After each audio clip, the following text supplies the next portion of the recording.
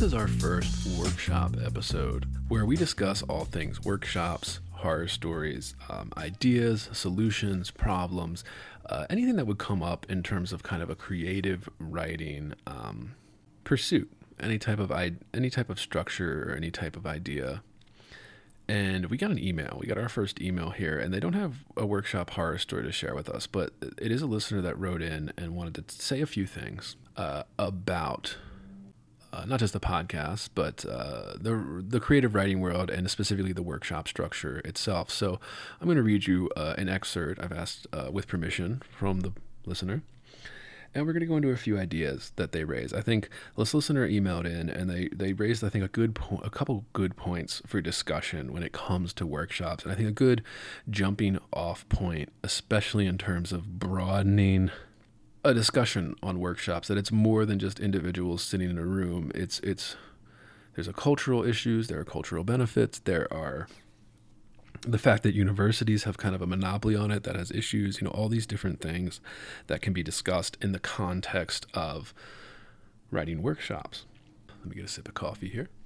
And I'd like this, listeners, if you have an idea about this, you hear something that makes you think, please write in about it. Again, send that into heavyboardpodcast@gmail.com. That's where you can reach me. And let's get into it. So let me read this. I'm going to go a little bit here. The listener wrote, I think there are some podcasts in the literary space that produce good content, or at least possess good interviews with authors who make for interesting guests. Still, there aren't any I'm aware of that are more informal and approachable for people outside of the literary world, aside from Heavy Board. Thank you very much, listeners. Right? I appreciate that. It really is great to hear. I'm not exaggerating. The email continues. It's fun listening to different perspectives on books and authors removed from academic spaces. I have an MFA and I'm pursuing a PhD right now, and I find that distance from workshop culture invaluable. And I have more to read about this, listeners, but I just wanted to talk about this section first. The listener writes in academic spaces, where they talk about academic spaces. What do we mean by academic spaces? I think what this listener is referring to is the fact that universities have a monopoly on the writing workshop. And that used to be great. That used to be a way to ensure that writers could make a living while still kind of being immersed in their field. But now it's become a hazard. And it's become a hazard where they call it any specific reference to what is called workshop culture, right? Workshop culture. What do we mean by that? Or what do you think, listeners, somebody would mean by workshop culture? I think they mean there are rules, right? There are rules to what can be submitted to a workshop. There are rules to what can be said in a workshop, right? There are sensibilities. And of course, this is the thing you're not allowed to say, but it is all political sensibilities, usually DNC sensibilities, as I've mentioned before. Where it seems that most art, even in workshops, it's actually even worse in workshops than it is if you go to like the New Yorker or something and you're looking at reviews or critics, where there's a strict adherence to an ideology and it kind of suffocates anything outside of that. So if you're trying to do something a little different, if you're trying to do something a little new, and you're going to an MFA or a PhD program and you're going into those workshops, there is an expected culture. That means that if you write something that you're a little nervous about, or that goes to a certain place that people are uncomfortable with, you will get reamed out in the workshop. And that'll discourage you from wanting to write that piece, right? There are words that are off limits. I've been in some of these workshops and it's just, I know everybody has. It's incredible. I didn't have terrible things happen to me, although there were times where the workshop would get hijacked.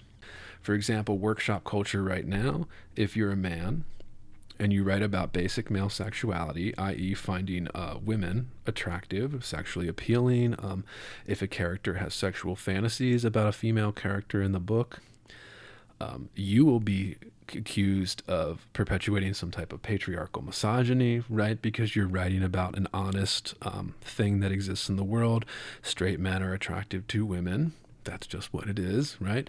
But that is one of the part of the workshop culture that if you turn in a poem or a book, poem or a story, or, a novel to a workshop, part of a novel, whatever, and you have some type of explicitly sexual material in there, and I mean explicitly sexual, and I don't even mean it has to be like graphic pornography or anything like that. I just mean literally it has to be a male character either obsessing or even in love, right?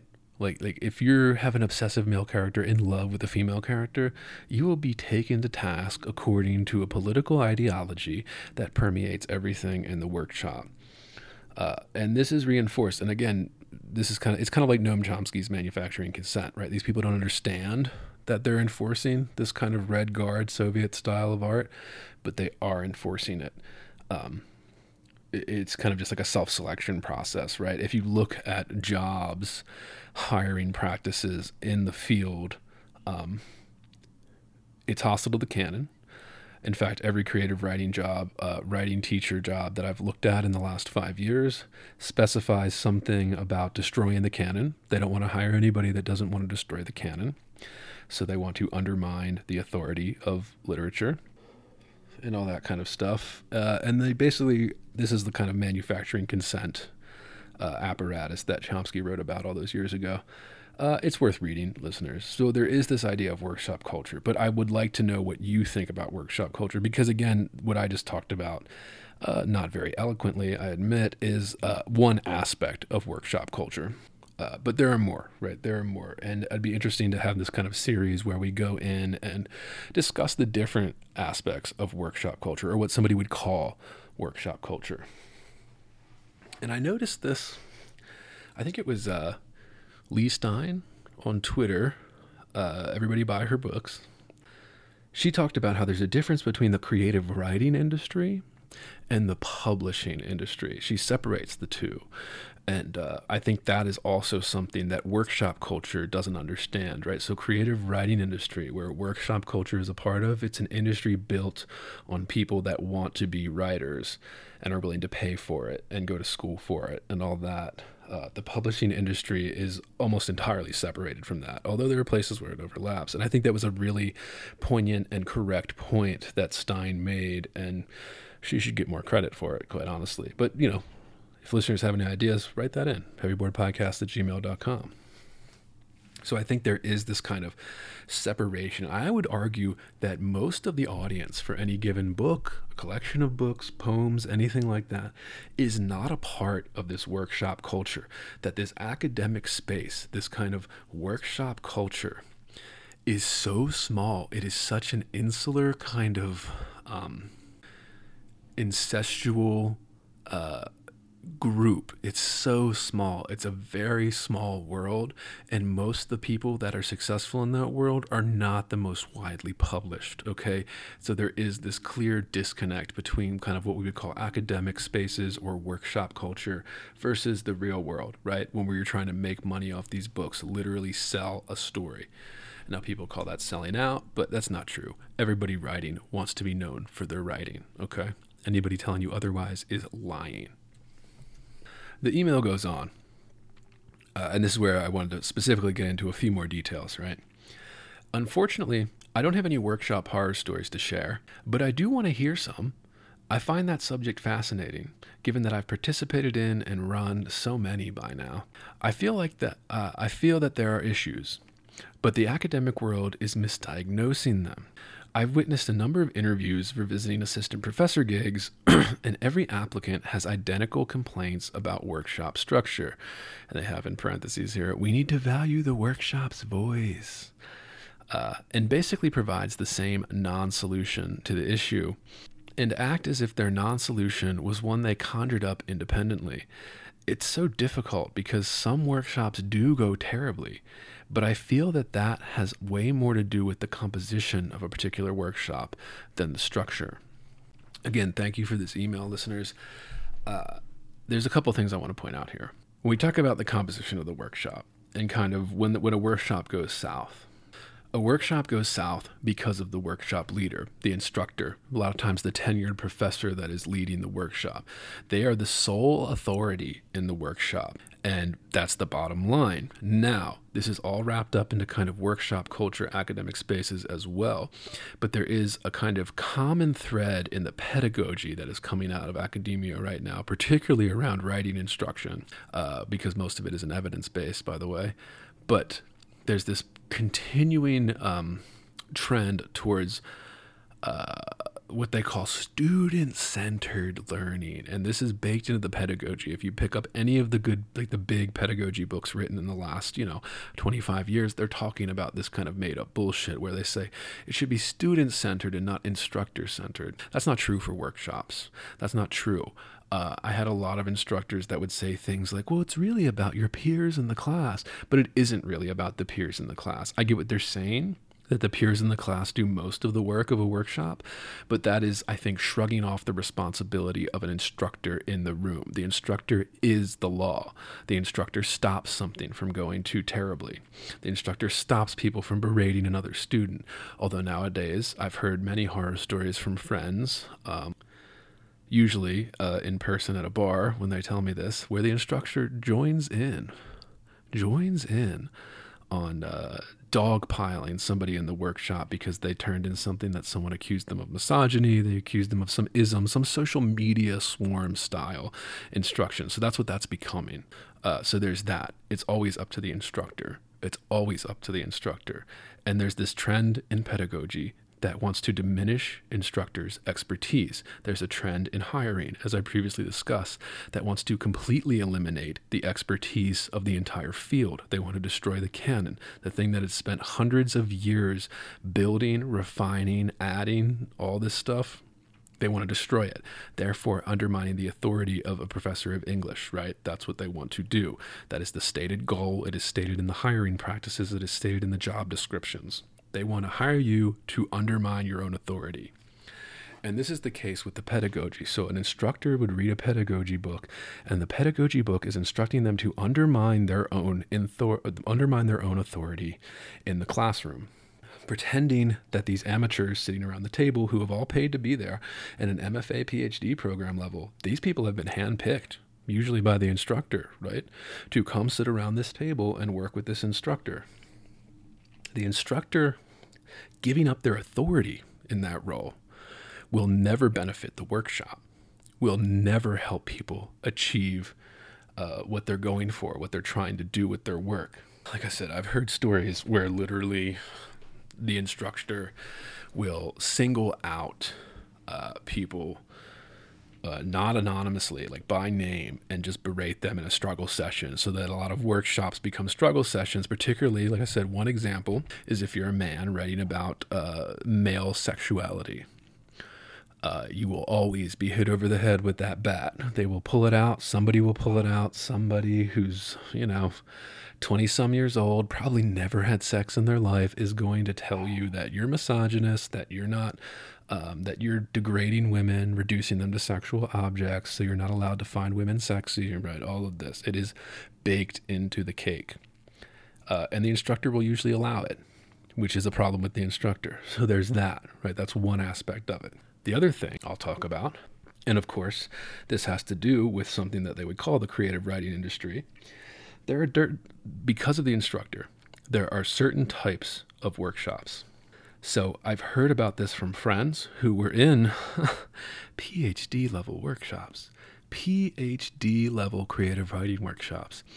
And what happens is the instructor is so lazy and doesn't want to do their job, so they have everybody come in and do cold reads. So you are not giving the poems ahead of time. And I don't know if this is happening in fiction workshops. Maybe a listener could write in and let me know if this is happening in fiction workshops, where you're not giving the work at least a week ahead of time to get the readings in, and give it a couple reads, go over it, try to be fair, try to help this person grow, try to help them make their work better. What a lot of lazy professors have chosen to do with poetry is to not do that at all, which means that we're not having a workshop, that they're not having an actual discussion. They are just, I guess, getting paid to show up to a room for a couple hours a week. And That's a disgrace. Absolutely disgraceful. If you're a professor and you run your workshops this way, you shouldn't be a professor. You should lose your job because you're not running a workshop. And I actually had a friend who's told me at a couple different institutions, I've had friends tell me about this style of workshop. I find it absolutely appalling. If you're coming in with nobody having read the poems prior to the day of workshop, and not only because they're bad students, that's not why they didn't read the poem, it's because that's what the instructor wants them to do. And instructors use it, the instructors that do this lazy kind of workshop routine, what they claim is that they're giving it a read that people would in a magazine. Nobody's going to read your poem more than once. Nobody's going to read your story more than once, so it only matters for that one read. And of course, that is completely fabricated. That's not what workshops are for. Workshops are for honing the craft, understanding the mistakes, pointing out the mistakes. It isn't for people to read in a fucking literary magazine one time and set it aside, okay? That is the after effect. That comes after the workshop process. But of course, these instructors all have tenure. Of course, I'm not going to name names. I'm not going to say what universities they were from, but they were prestigious, huge R1 research institutions in the States, okay, that they're in. And the staff is literally a joke, just absolutely insane. So that's another issue in workshops, right? Just complete disregard for the time it takes to write something like this. It's built into the course that people do not give you the time of day. And it's so appalling. It's so appalling that these people call themselves creative writing instructors.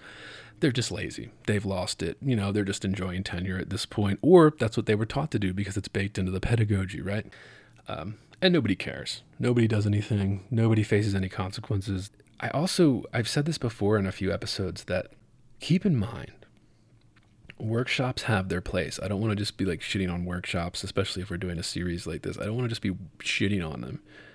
What I want is them to be better. There's a place for them. There's a place for young amateur writers to come in and have experts, which usually the only expert in the room is the instructor, by the way. To go back to my first point, there is a way that workshops are designed to help people. They want to help young writers. They want to show you the different techniques. They want to help you work through them, learn the craft. There is a place for writing workshops. But when we start getting to these very advanced levels, the MFA and PhD level, and we're still having these petty internet discussions occupy most of the time in the workshop, I just think that it's a failure of the instructor.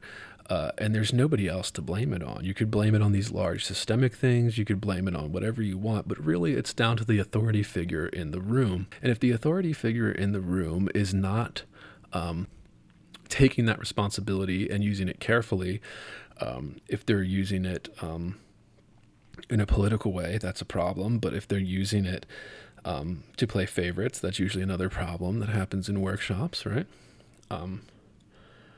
If they're using that authority to diminish the experience, like, for example, having cold reads on workshops, it's just not going to work. And when the listener wrote in and said, you know, some workshops do go terribly. And as I said, the reason they go terribly is usually because of the instructor not shutting it down or not refocusing it, not chiming in and saying, well, let's focus on the poem in front of us instead of, you know, the writer. You know, something that's very easy to say would get people to stop doing bullshit and attacking people, dogpiling, all that kind of shit. I witnessed so much of that, and I wasn't even in grad school that long ago, guys. I was in it before it got this bad, and it was so bad then. Like, okay, I'm gonna tell you a story of my own.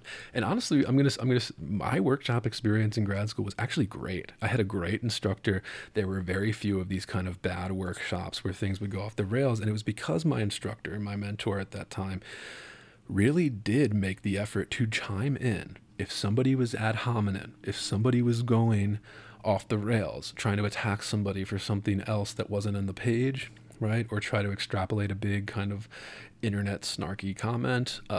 My instructor, my mentor would step in and they would say, okay, where, right? Point to it. Show me on the page. Make sure, ensuring that what people were saying wasn't mean, ensuring that what people were saying was actually the constructive feedback and criticism that is expected in a workshop, not this kind of petty kind of, personal, social problems, right? There's a lot of kind of competition. There's a lot of jealousy, right? Professional and otherwise, and these things. And a good instructor prevents a lot of that from derailing. But I did have a few times in workshop experiences, and this was in grad school. I didn't really have many in undergrad, again, because I had a great workshop leader there too. But there were a few times I turned in this poem that I never ended up publishing, but maybe I will eventually. And it was very simple at the time. It was called Using Her Toothbrush. And what it was mainly about was the speaker of the poem staying over, a girl's place that they had just, had sex or whatever it was, and the speaker doesn't have a toothbrush and has to use the girl's toothbrush and not his own, and how the speaker kind of having this kind of germaphobe reaction to it, like not wanting to do it, right? And that's called Using Her Toothbrush. And I thought it was supposed to be funny, but it was also supposed to make this point, right, about kind of anxiety over things like this. And that was the first workshop where a 24-year-old, 23-year-old, if that, is calling me misogynist. I was told I was misogynist because I was reducing the woman in the poem to her toothbrush. As if I was reducing the woman's value to her toothbrush. But again, one, it wasn't in the poem that way. It was a misreading of the work. And I did have a few people stand up for me in that workshop, but this was in my second year or so, I think. Maybe not, where a few people stood up for me during the process, where they said, well, I think that's a hyper-feminist reading of this. Like, it's not quite there. You have to stretch some things, kind of. And I was like, yeah, of course. Of course, it's a hyper-politicized reading because this person is scrolling the timeline all the time and then applying that timeline to this fucking workshop. And thank God I had a good instructor and other peers in the class that respected me, that were willing to stand up for it, because then it could have devolved very quickly into something like a dog pile. Where you get socially ostracized, even outside of the workshop, for turning in this kind of what is supposedly a safe space where you can experiment, where you can make mistakes, but it's not anymore. That's one of the other problems about workshops right now. It is not a place where most writers feel safe experimenting, trying new things. It just is not allowed. Usually, as I said already, by the instructor. The instructor is hurting everyone else by enforcing this kind of ideological, usually based around DNC policy proposals, because they're not laws, right? They're not rules that you actually have to follow. They are using a rubric about, well, this is how good people behave and speak, so therefore, if it doesn't adhere to this, you're a monster type thing. And of course, that is always has to do with these kind of policy proposals from the DNC. And everybody, when I say that, people are like, oh, well, you're some fucking, Republican. No, I'm not. I'm really not, guys. Like, I'm not. I don't subscribe to any of the Republican bullshit. I'm just calling it like it is, okay? I'm just calling it like it is. That's what I see. I see one side using this kind of made-up set of rules to literally ruin your life or make you a social pariah in the MFA program, the PhD program, and I see instructors actually doing it too. So it's really horrible at this point. There's something else. There's something else that I'm thinking of now. And when you're in that level, when you're not just an undergrad anymore, when you're in the graduate level, the MFA, the PhD level for workshops, one nice thing about that is it depends on the instructor, it depends on the institution. They treat you like a peer in a lot of ways. You're drinking with these people, you're going to the parties, you're having them look at your work. They're not really showing you their work in progress. It's not that type of relationship. Again, there's that authority barrier, right? The instructor is the authority figure. And being treated like a peer at that level is one thing. It feels nice, it feels good, but it also misunderstands the situation. Is that you're on your way to being a peer with an MFA instructor, a PhD instructor, or professor, right? You're on your way to that, but you're not quite at that level still. And there's this idea of I don't know, kind of encouraging these kind of personal friendships. And I think sometimes there's a benefit to that, encouraging those types of friendships. There's also a negative aspect to that. When if you're too friendly, if you're, it's like parents almost. If you're calling your parent by their first name, maybe the relationship isn't quite what it would be in terms of the authority figure and the person that has to follow the authority figure. So maybe there's that, a little bit of barrier. I've known friends that had issues, especially male teachers, if you want to get a drink with your students. So let's say you have, 10, 15 creative writing students, probably distributed among the, men and women, probably 50. Honestly, nowadays in MFAs and stuff, it's probably like, 70-30 women to men. But if you're an instructor, a teacher in a program like that, and you want to have your kind of one-on-one meetings to discuss, you want to invite them out to a drink, right? I've heard horror stories of perfectly innocent professors. They will ask their students to come, let's meet here and we'll discuss some stuff over drinks, over a coffee, whatever it is, if they're not on campus. And I've heard horror stories of female students complaining about that. If it's a male instructor, if a male instructor is going to ask a male student out to a bar, that's one thing, right, to discuss their stuff. If a male instructor is asking a female student out to a bar, well, it's a very different situation, isn't it? And this is what I mean. So there's this kind of rules that people are very rigid about, and they're all coming from this political, not laws, not rules, but ideology. This kind of wishful policy list is what it comes from. And that's why I think it's so important to mention. I'm sure there's plenty of people that have had the same experience. So then, because a student complained, I've seen instructors just not able to have drinks with anyone, right? So that level of coming down, the barriers coming down, and you developing kind of a more personal friendship with an instructor or a mentor just can't happen anymore. It's not allowed. And it's not allowed not because it's not right or because it's not beneficial, but it's not allowed because of these made up rules about gender politics, about sexism politics. Like, you can't just be a well-meaning person. So now nobody can have it, right? So what the story I heard was that instructor now doesn't ask anybody out for drinks because, of course, they got accused of being sexist because they felt uncomfortable asking the female students to go out to drinks because it automatically implies this kind of dynamic. And, I think this is what the listener means when they're talking about workshop culture, right? And how a podcast like this can help us take a step back and say that, that's one tiny aspect of not just the creative writing world, but the entire artistic world.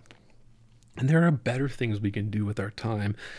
There are, there's a place for it, but it isn't the tell-all end-all. In fact, it's actually very small. And everybody that's obsessed with that world, you're not going to get a job, okay? Even people getting PhDs, I know this. Oh, maybe you won't. Maybe if you have a PhD and you got a job, please let me know so I'm more informed on this. There will be no jobs for you. There is no job openings for creative writing instructors. If you have a PhD, you will be ended up teaching composition and rhetoric the rest of your life. Those are the only jobs available, by the way. And nobody buys these types of books. Less people are buying books, period, but they're really not buying these kinds of what they would call workshop culture or academic culture books. They're buying nonfiction. They're not buying creative poetry books. They're not buying experimental fiction books. They're not buying artistic kind of literary books. They always bought less. People always bought less literary books than poppy books and stuff like that. That's always been the case, yes. But now the overall sales for everything is down. And guess what? That size of the academic space, that size of the workshop culture is shrinking with it. And I just think, don't bet everything on that. Take a look around. Broaden it, all right? Please, broaden it. There's so much more out there. And I hope this wasn't all over the place. I really wanted to just do a little short podcast here to get the ball rolling, where I wanted people to understand, we're looking for workshop stories, like things that happen to you in a workshop, but we're also looking for like your thoughts on workshop, what you think's wrong with it, what you think's great about it. You know, like, this doesn't have to be negative. I know a lot of times with social media, everything gets negative or it comes off negative. Shit, I find myself going into it too, where I'm just like, fuck that, you know. But then I look back, I'm like, why did I say that? Like, well, I don't really think that, you know. Like, why did I say that? It was just in the mood, right? You just kind of follow the crowd. There is some of that, and that's kind of unavoidable for most human beings. But yeah, I don't know. Again, my best advice usually is trust your gut. Trust your gut. Do not, if you believe, now, this isn't true for amateurs, right? Like, if you're an amateur and you're just getting into this, that's one thing, you know. You don't know quite how to trust your gut yet? Okay, but when you're in the MFA level, when you're in that PhD level, and you've had training in this, and you've worked a bunch of poems, you've written a couple books that haven't been published, you've written a whole collections of poems that haven't been published, or maybe they fail, maybe they're bad. Shit, I did. And when you get to that level, there is a level of trusting the gut, right? That only you can create art you want to read and see. And to do that, you have to trust yourself. And I know, again, this is why I specify amateur versus kind of a more seasoned writer, because if you're an amateur, you do need this kind of workshop structure to help you, you know, hold you accountable to the standards. But once you've had a little bit of that and you're in the MFA, PhD level, you do not need to do anything other than trust that stomach. Trust that gut. What's it saying to you? What did you visualize in your fucking head when you were writing it? Right? So if somebody's telling you something in a workshop, take it with a grain of salt. Because if you have that gut feeling, that vision that you're following, well, a workshop's only going to be so helpful. Now, it can still be helpful, right? Doesn't mean you don't ignore workshops or anything like that. I'm not saying that. But I just mean, you know, it could be helpful to just trust yourself and not listen to what a bunch of crazy people that are too online or, you know, scrolling the timeline literally minutes before they sat down in class are saying about it. Okay? So follow your gut. But that's it. I guess I've ranted a little too long. Hopefully this wasn't completely off, unable to follow. I'll try to clean it up, make it more structured in the future. But send in these, if you have something like this, you have something to add, you have a workshop story you want to share with me, please send it into heavyboardpodcast@gmail.com and I will get it, and I'll ask permission usually, but if I don't, I'll probably keep it all anonymous, right? I'm not going to say names or anything like that. I don't want anybody to be put on the spot, especially through, you know, my fucking podcast. So let me know. Send your workshop stories or your workshop thoughts into heavyboardpodcast@gmail.com. I'm Andrew Whitson, and this has been another edition of Heavy Board.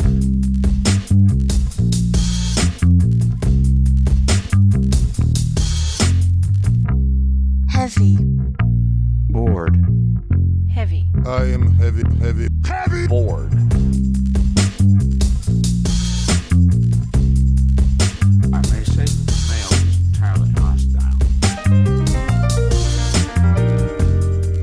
No! Dinner. Resources.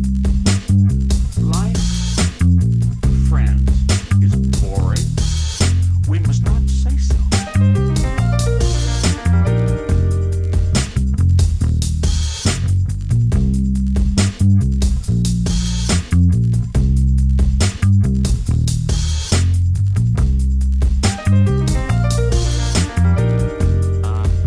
Are you radioactive now?